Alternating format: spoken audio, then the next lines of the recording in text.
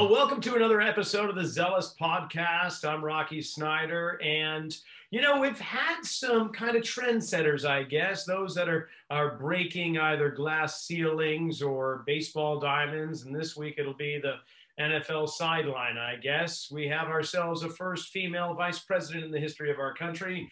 Last week we had Sue Falzoni, the first woman in Major League Baseball. And this week, we're just going to continue on. We're going to have Dr. Jen Welter on the show. And Coach Jen, Dr. Jen, she goes by a few different monikers there. She was the first female coach in the NFL. That happened just a few years back, 2015, when she was with the Arizona Cardinal organization. And, well, she's got a whole bunch of stuff that we're going to talk about. So, hey, Coach Jen, welcome on. Hey, thanks for having me. It's great to be here. So the first question I got to ask is, how did you land a coaching gig with the Arizona Cardinals? Well, I was a longtime women's tackle football player. And so I think just like anybody else who gets to a high level in whatever their profession is, it's doing the work for a really long time. And so 14 years women's tackle football, had the opportunity to win 4 championships with the Dallas Diamonds, play on the first and second U.S. women's national team in 2010 and 13. And then after 2013, I entered the world of men's pro football in the most painful way possible. And why do I say that? Because I actually played. So I played a season with the Texas Revolution, which was a men's indoor football league team. And from that experience, the relationships that I built and the positive impression I made on the guys and the teammates, when we had a new head coach, Wendell Davis, former Dallas Cowboy, come in the following season, he saw how the guys and I related. And he basically said after meeting me, he's like, "You have to coach my football team." And I was like, "No." And he said, "What do you mean no?" And I said, no. Women don't coach football. I'm not going to do that, because there was nobody I could look at and say, I want to be her, or I could do what she's doing. So in my mind, it was like, no, like, why would you think that? And he said, not a lot of guys are going to give you this opportunity. You're taking this job. I said no. I hung up on him. And the next day he called me back and told me about myself. Football coaches, we don't really do well with no. So he said, "Do you remember how I told you not a lot of guys were going to give you this opportunity? We're taking this job." I said, "Yeah." I said, "Good. I took it for you. You're coaching for me. And by the way, you can't quit. Otherwise, the entire narrative surrounding women coaching in men's pro football will be, we had a girl once and she quit." Oh, he nailed you on that. Oh, he totally did. Because though I would not, or at least did not at that time, would not have stepped up to the challenge, I also don't quit. So once you took that part out of it, I'm like, well, I can't quit, right? And I lovingly say that Wendell drop kicked me to success, because he saw something in me before I even saw it in myself. And I think that's a really, really important point. For anybody who wants to be an ally, right? Like we talked about women breaking barriers, and, I lovingly say, yeah, women are trending, right? We're trending upwards. Well, for those who want to be a great ally, realize that it's hard if you haven't seen somebody who looks like you do what you might want to do. So as a guy, you can be a great ally and say, "Hey, have you thought about this? Here, I'm going to help you on this. Hey, if you did, if we got you to just meet this person or do this, this could probably happen," and be there with them. Then you'll be surprised at how much women will level up to those expectations. And it can be really, things that guys don't a lot of the times think are that big, but for women, if they're coming from the outside, it's absolutely huge. And so Wendell saw that in me. I was coaching on the Texas Revolution when another woman broke a barrier, and, breaking glass is kind of contagious, right? When a woman breaks one barrier in one area, it starts to make people think differently, right? I wonder if that could work here.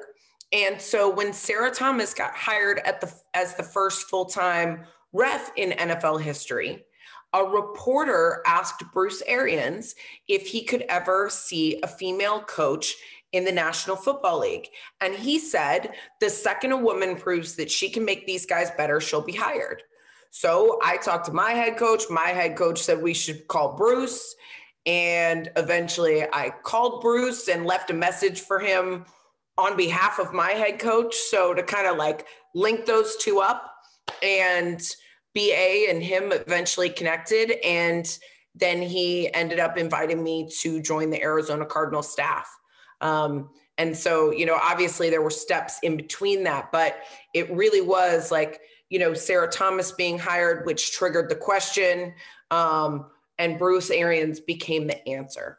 Well, then continue that further. Now Bruce is with Tampa Bay, who that organization happens to have a female coach. And they went against, in the wild card playoffs 2 weeks ago, they went against the Washington football team, who also happened to have 2 female coaches on their squad. And it was the first time in NFL history that female coaches were facing each other on opposite sides of the field. And then this Super Bowl, we're going to have our very first female NFL referee, which is right Sarah there Thomas. on the field as well, which is Sarah. Which is Sarah exactly. Thomas. And yes, so the Washington football team actually has Jennifer King, and Tampa has 2 female coaches, so it's flipped. But it's Lo Locust, and then they have a strength and conditioning coach as well.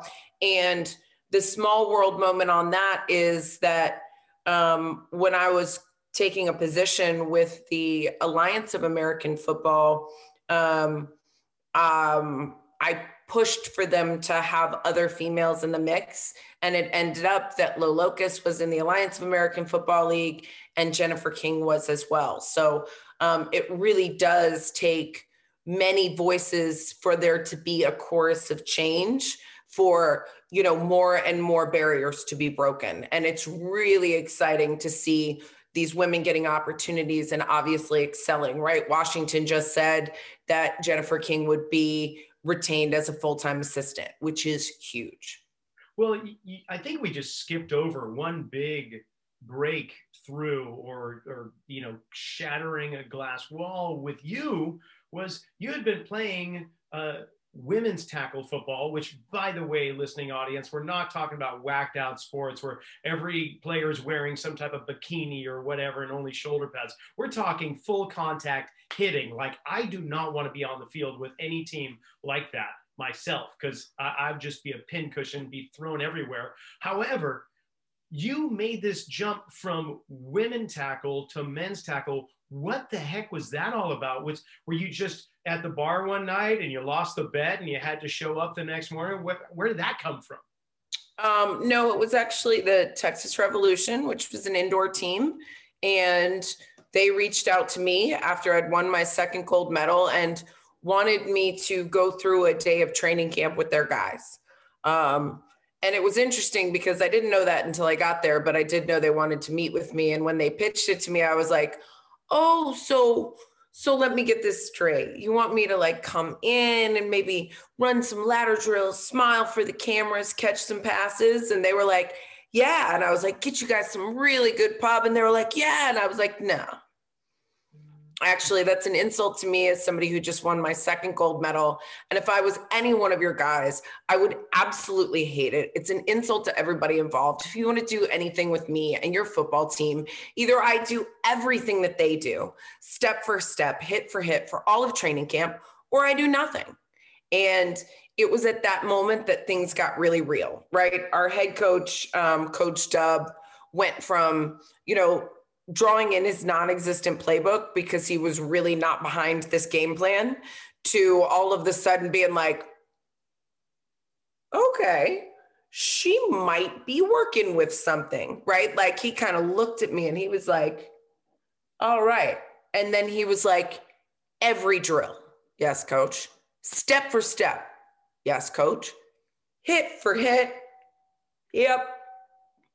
I don't think you're going to make it. And I said, I don't know either, you know, but he was like, all right, well, you know, if you're going to do it, this is what we're going to do. And so what was in its inception, I guess, or its ideation phase, a day became all of training camp and then became an entire season. And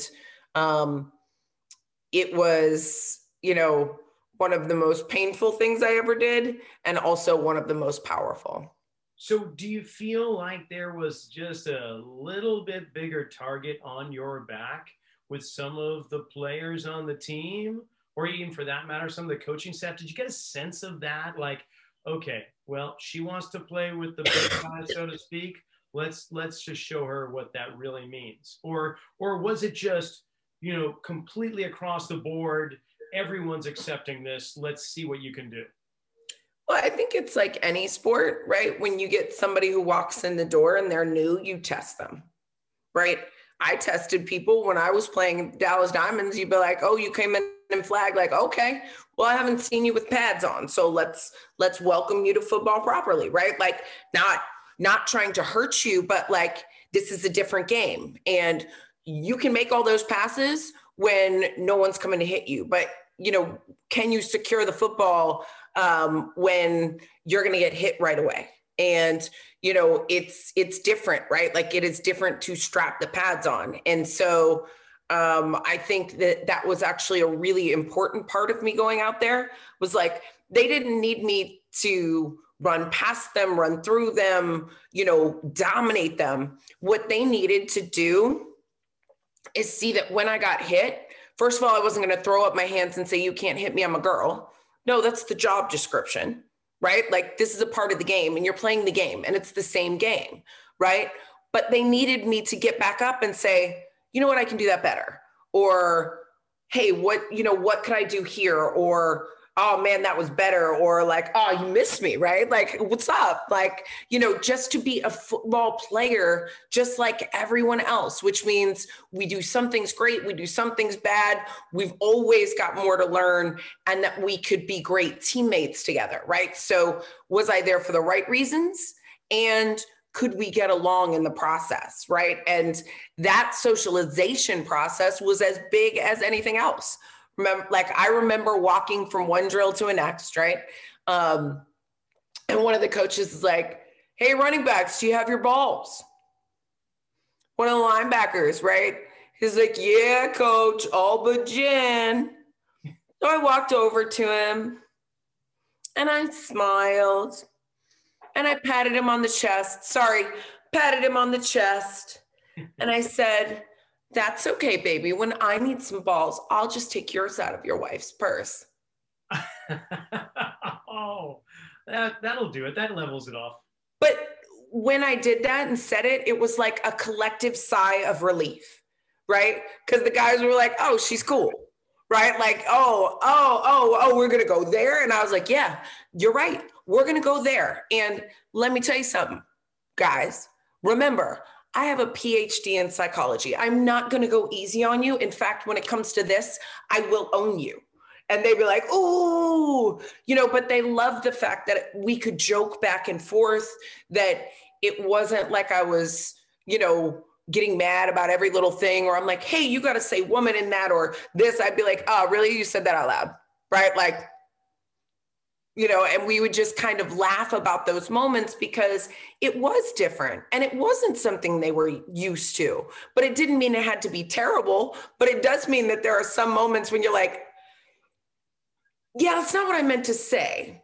But, you know, and I would laugh, right? Like, and there were so many experiences within that experience that stretched me to get to know them better, to be somebody who, you know, as I say now, I'm like, I speak dude, right? Like, you know, and sometimes I probably speak dude better than I speak, you know, female, because I'm used to the guys. Like, you just cut to the heart of it. Like, oh, okay, we got in a fight and now we're over it. And now you knocked me in the jaw, and later I'm asking for tips on how you got that good right hook in, as opposed to, you know, hooking in on a bad memory and bringing it up 20 years later, right? Like, guys are different in that, right? Like, they're their memory is shorter in terms of conflict. And so I find it really refreshing to be around guys. So they taught me a lot of that. And if I hadn't been in those scenarios,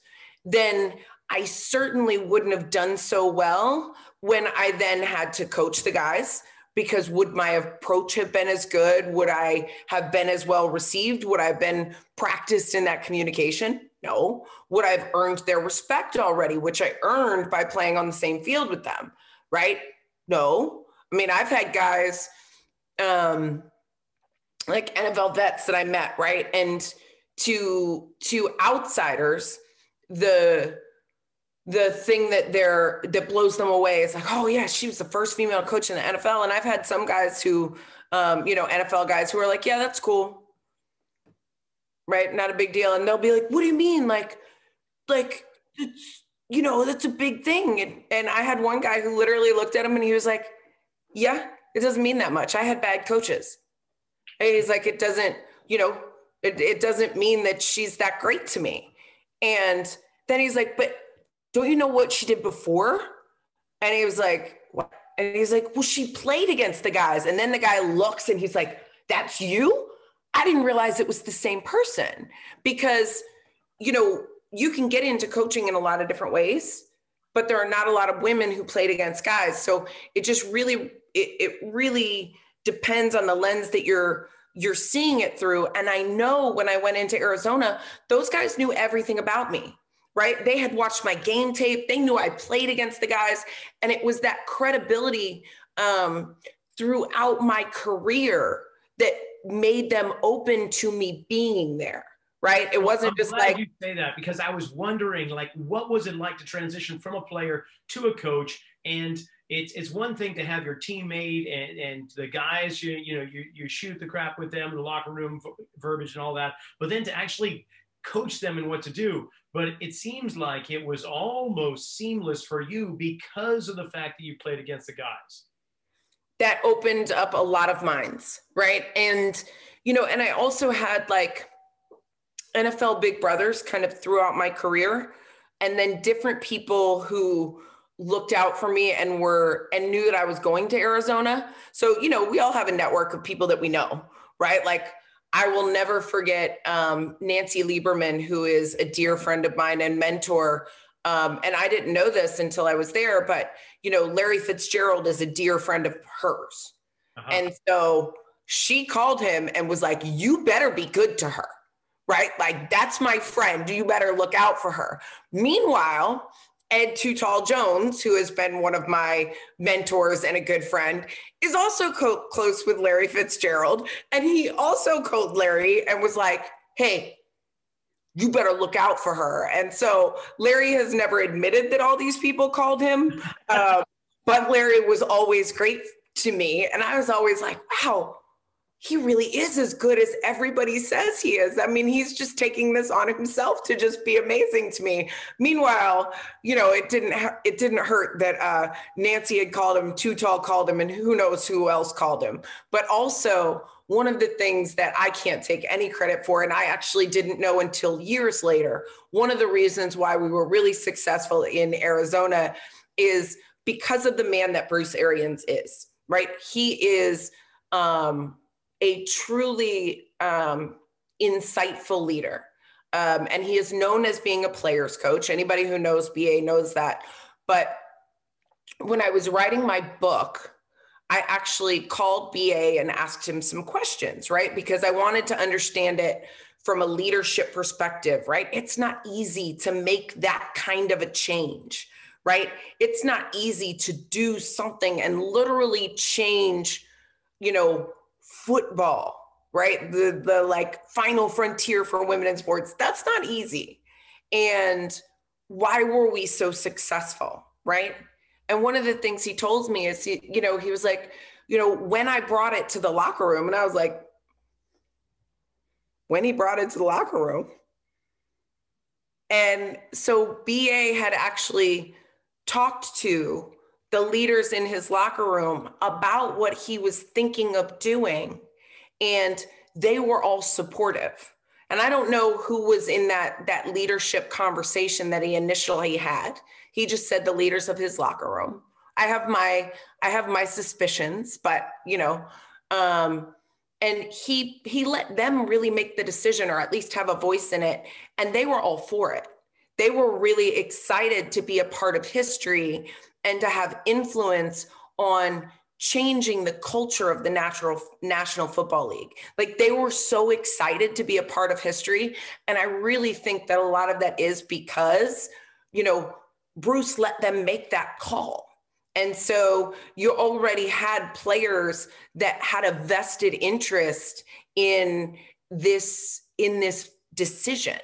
And for anybody who's looking at something like that wants to, shift culture and to look at how to do something like that very well, I think it's really important not to just say, hey, you're going to do this because I said so, right? Or you're going to like her because I said so, right? Like, no, I'm going to give you a say so.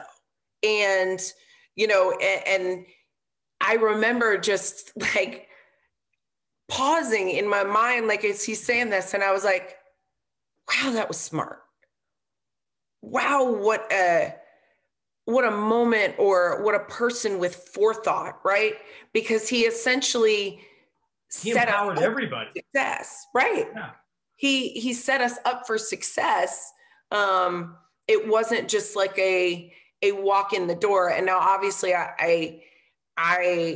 I would like to think that I obviously had to do well when I got there, but at least they were primed to listen, because they had already been listened to in making that decision happen.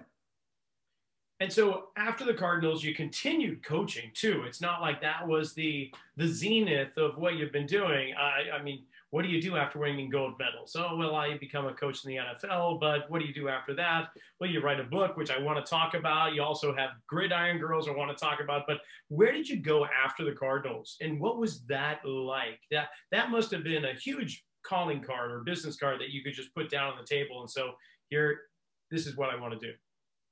Well, I would not say that, actually. I think it was really tough, actually, at first. Really? How so? Yeah, because nobody knew what to do with me. They were like, oh, well, that's interesting, right? There was no support system set up. There was not, mentors and agents and people guiding you, saying like, oh, okay, well, we should put you here and you should do this. And, you need to meet so-and-so. I was really on an island, and not everybody was particularly thrilled with having a female in the NFL.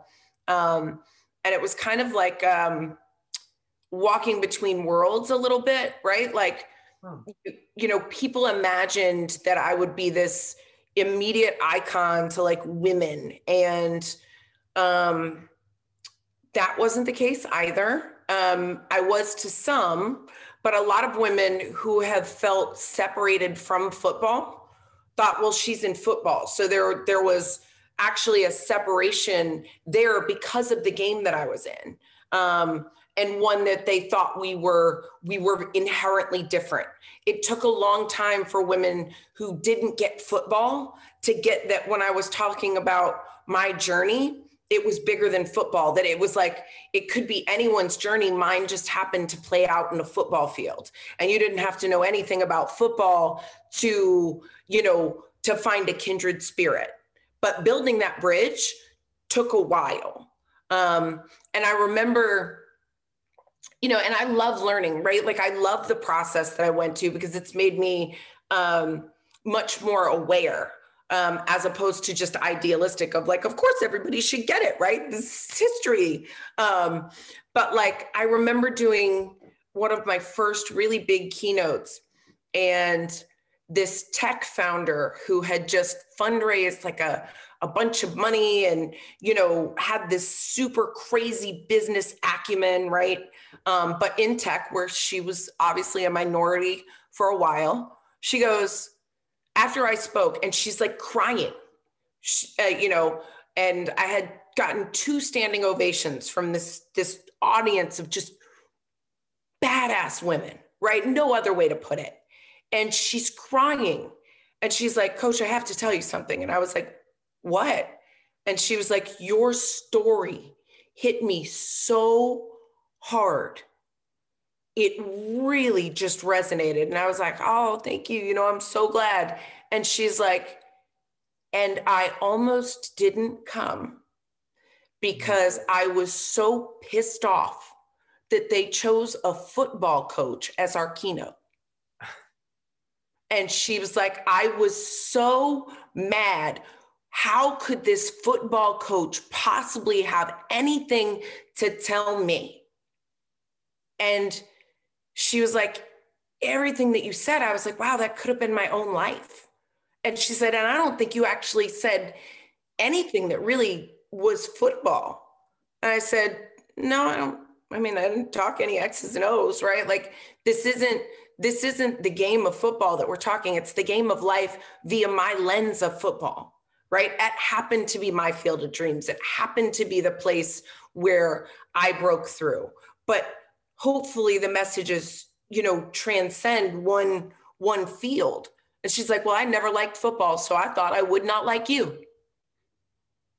So we all have those things that we hold close, and football has been a place that has not been traditionally open to women. So there were women who were not open to me because of football, or they thought that, you know, I was not a woman for women as much because I came from a male dominated space. I mean, I heard these things so many times, and it took a long time and a lot of consistency in just speaking truth and sharing stories and, you know, speaking up in situations that didn't have to do with football, that, you know, people started to understand me, not just me as a representative of a sport that they may or may not like.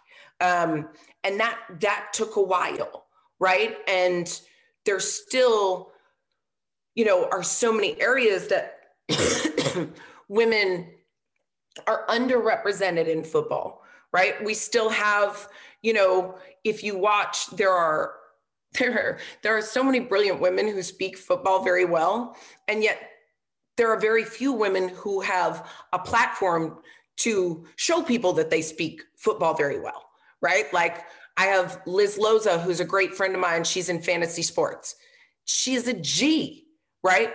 But she's a rarity in terms of women who are respected in speaking, you know, fantasy football. Fantasy football has become better, right?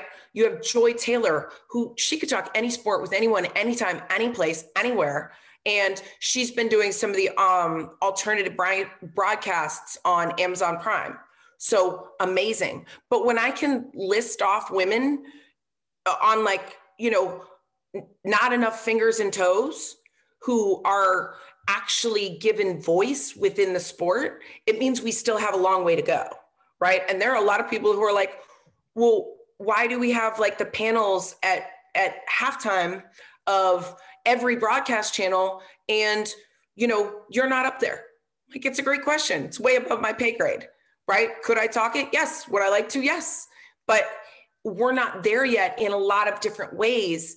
And what's the answer to that? I don't know, right? Do we have enough people making those decisions? Where does it come from? So, you know, we get through societal progress conversations and we look at those, and I say, like, look at basketball. Basketball has many more women talking basketball.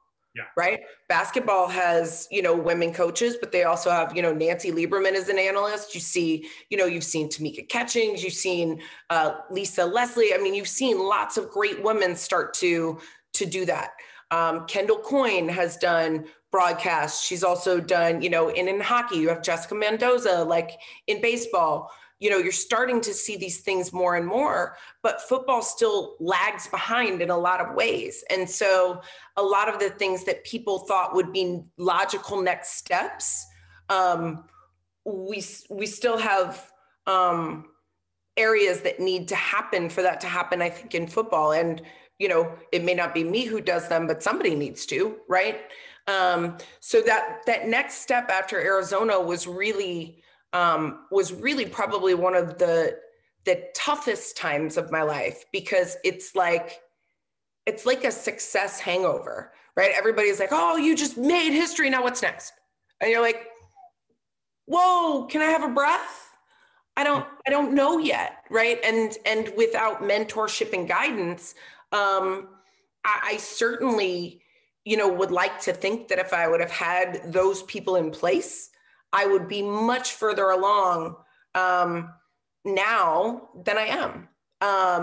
And yet, of the mentoring and guidance, you're doing that right now, though. At least, with COVID, it may have been kind of put off to the side, but 2019, Gridiron Girls, I mean, you're leading a whole youth approach that you're planting and germinating seeds and ideas with the youth of females in football. So I would love to hear more about the program that you have there, because I see things burgeoning from there.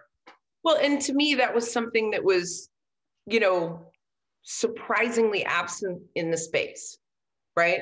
There were women all over the country who wanted to play football. There were girls who loved the game but weren't getting the opportunity. So I launched NFL Play 60 in Canada as the spokesperson. And I really saw how important it was for the girls to have someone coaching at those camps and present to give them the same permission to dream that the boys had. And it made me want to do more. It made me really want to do that, to be that person. And then I worked on the Keep Playing Like a Girl campaign for always, as both a spokesperson and somebody who, wrote some of the literature. So I got to put my doctor hat on for a bit. And there was some research that said, half of girls will opt out of sports by the time they finish puberty. And the reasons that were given were approximately 7 out of 10 girls said the following things. They did not see themselves in sports. They felt society didn't support them in sports. And there were not enough visible female role models in sports. So if you don't see yourself, if you don't feel like you're supported, and there aren't enough visible female role models, is it any wonder why half would opt out, right? Because you're not seeing that you belong, and you're not seeing that there's a future. And to me, like, that was a call to action. And so I decided I wanted to create Gridiron Girls. We launched in 2017, so it's been about 3.5 years now. And we created the first national movement for girls to get them on the field and in the game, teaching girls that there is no game you cannot play and no field you do not belong in or on. Because even when there were co-ed camps, the co-ed camps were roughly like when I would go and I would coach at other people's camps all over the country. You would see in a camp of 200, you might have 2 to 4 girls, and that was considered a lot. So 1 to 2% was considered a good showing of girls. And when you saw them, those girls were obviously the ones who had been, their dads played with them or their brothers played with them and they had some knowledge. And what was hard, though, is to be a girl who just stepped into the game fresh and hadn't been socialized like the boys had, right? Didn't have somebody just teach them how to catch a pass, right? Like the diamonds and the pinkies, or, how to throw a ball properly. Then you would get into those settings and immediately you're behind because everybody else has at least a little bit more knowledge than you.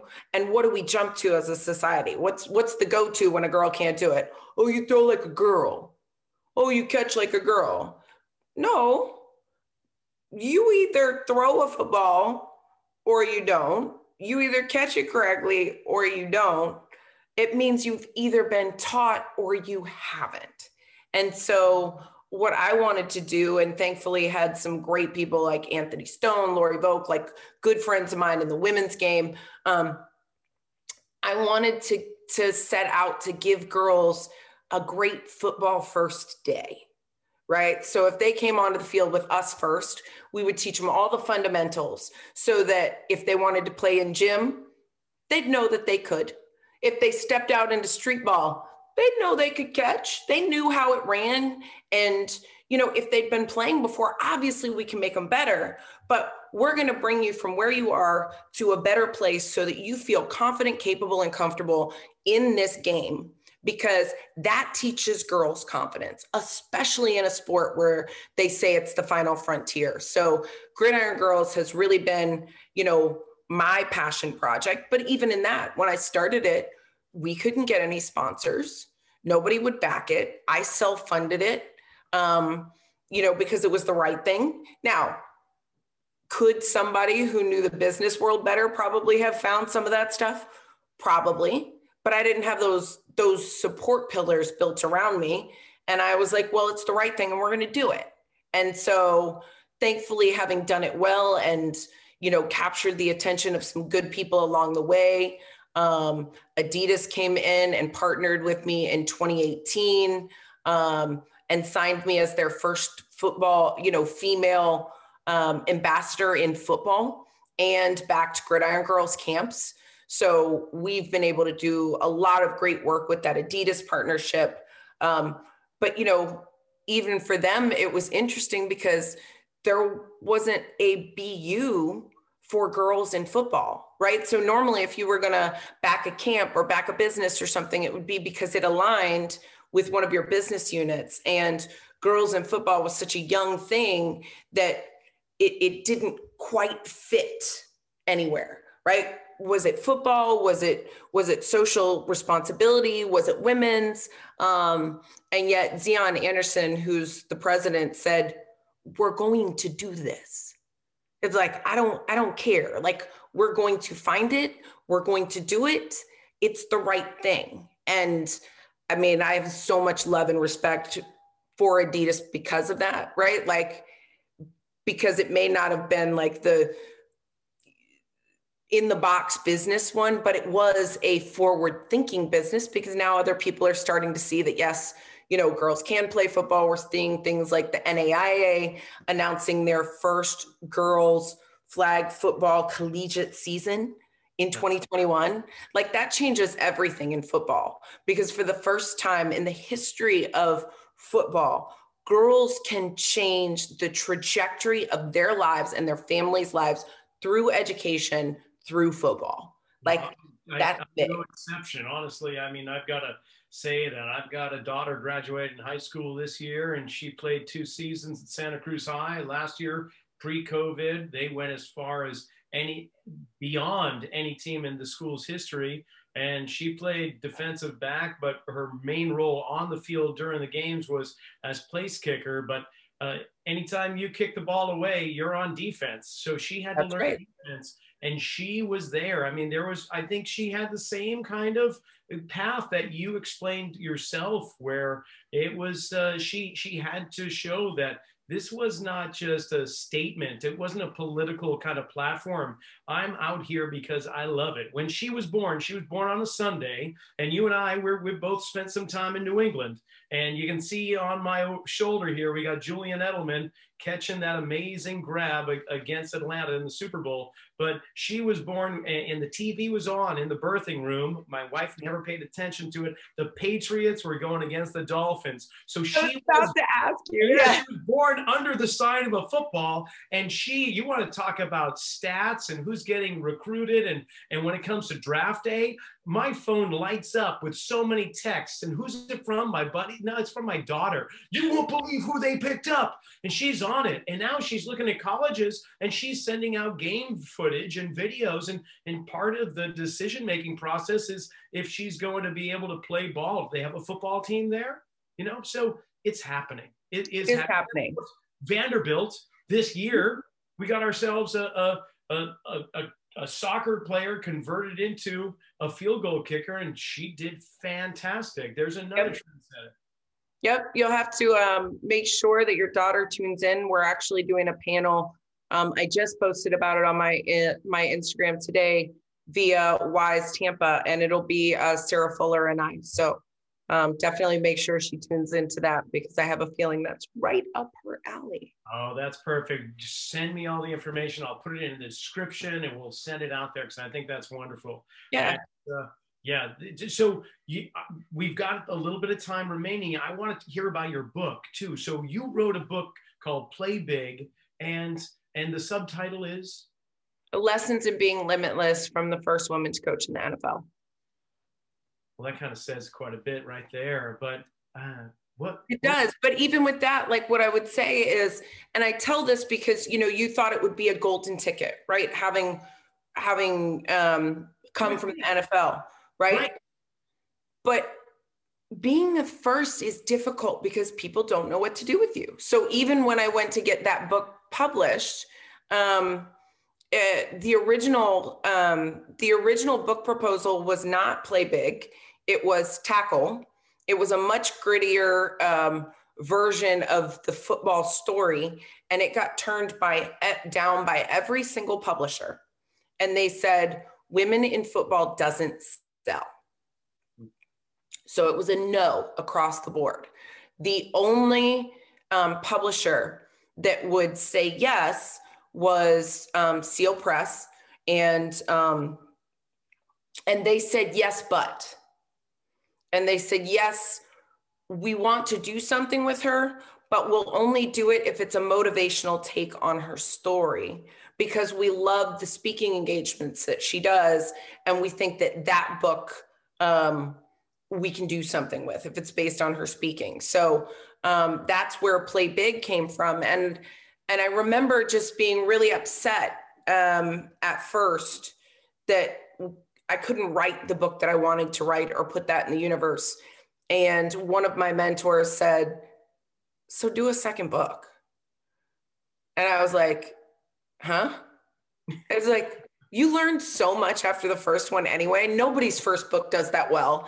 So make this your first book, get over it, and then do a second one. And I was like, when's the second one coming out? I don't know. It's not written yet, but you know, it was like, oh, okay. Right. And I just remember though, like, you know, there are so many no's that we're going to hear, and that doesn't matter who you are. What matters is what you do from there.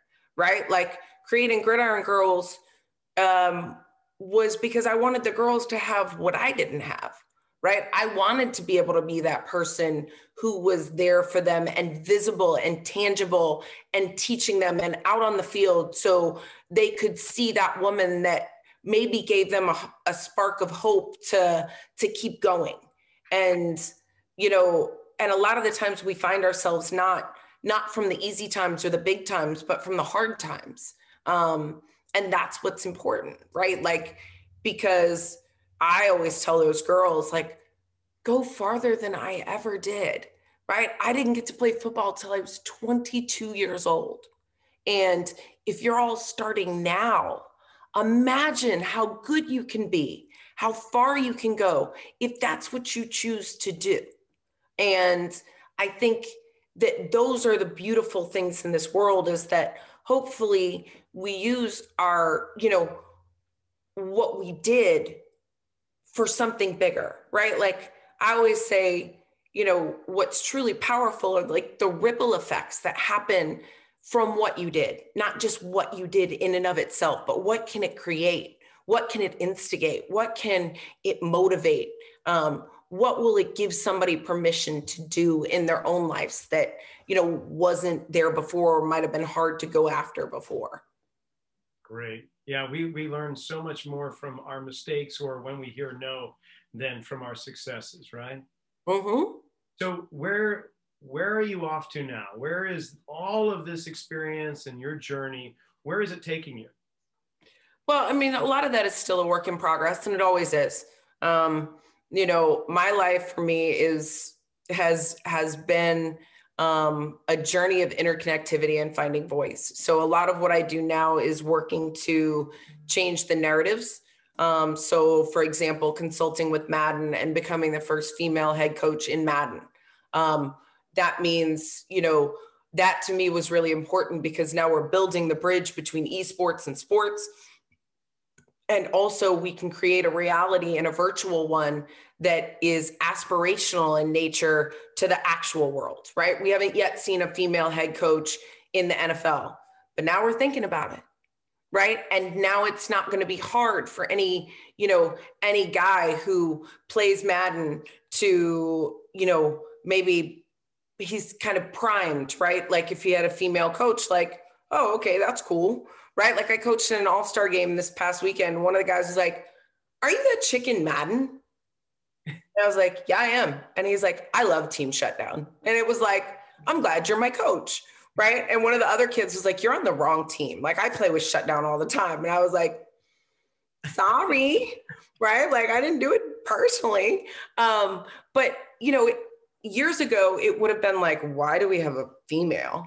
Right? It wasn't like, oh, I played your team on Madden, or, when I got out there and I was coaching them up and they didn't know who I was, they were like, I think maybe who comes out here with that much swag to a football field? And I was like,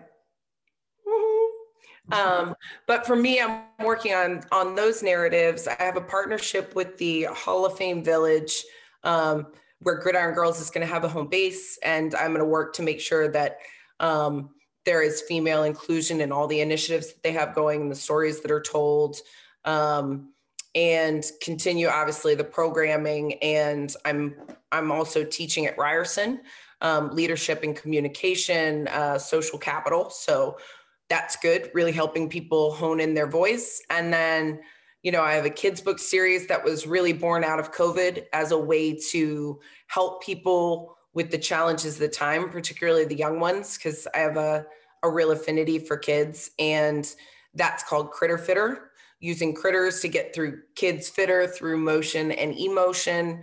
And we've gotten some really good feedback on that. So just different ways that, whether it's, my experience through education or through life, that can help empower people and channel voice. I do a lot of consulting. I'm on a few different boards, and speaking is actually where I make money. I lovingly say that everything else costs me money, but that's okay.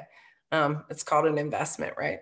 Wow, that's wonderful. I do have another podcast that's more about fitness, which I would love sometime to invite you back and talk about Critter Fitters, because anything we can do to encourage movement in the youth is going to make for a much happier future. And so that would be fabulous. And I guess all I want to really say is truly from my heart, thank you. And I mean that, like, thank you for all you are continuing to do to open up minds and to close down biases. And it's just inspiring. Not being a female football player, it doesn't matter. Just seeing that, no matter how many places the door closes, there's always going to be an opening somewhere. You just have to keep trying every knob, and that's what I hear you're doing. And I can't say thank you enough. Absolutely. My pleasure. And that's a wrap for another episode of the Zealous Podcast. Thank you so much, Coach Jen, for coming on and sharing such inspiration and knowledge. If you've enjoyed this episode, please be sure to subscribe to our channel, and we'll see you next week.